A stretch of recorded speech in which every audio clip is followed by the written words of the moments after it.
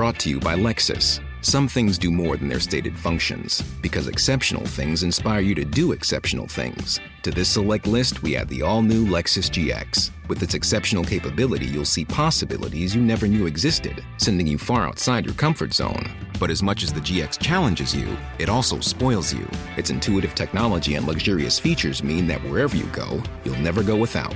Live up to it. The all-new Lexus GX.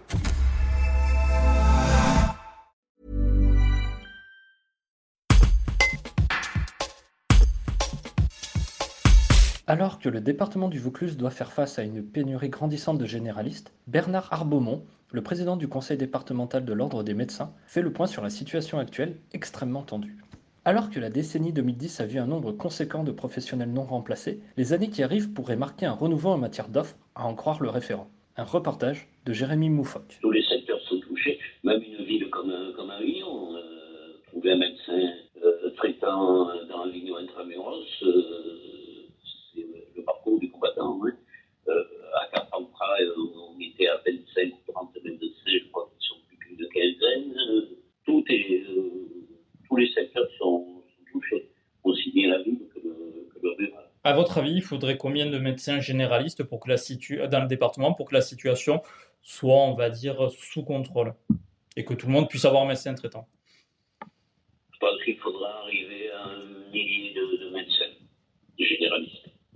1 millier de généralistes ferait que la situation serait quand même un peu plus supportable? Ça serait certainement plus supportable, oui. D'accord.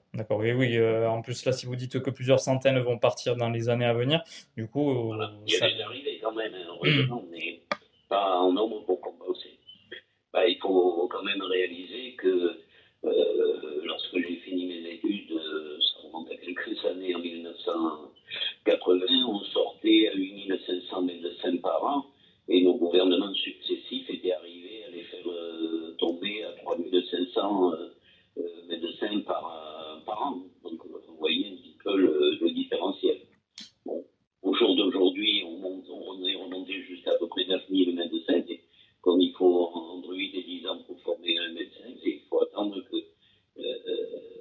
les décisions qui avaient été prises apportent leur effet. Comme je vous disais, probablement pas avant les années 2025. Support comes from ServiceNow, the AI platform for business transformation. You've heard the hype around AI.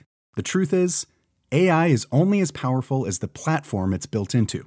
ServiceNow is the platform that puts AI to work for people across your business, removing friction and frustration for your employees, supercharging productivity for your developers, providing intelligent tools for your service agents to make customers happier, all built into a single platform you can use right now. That's why the world works with ServiceNow. Visit servicenow.com/AI for people to learn more.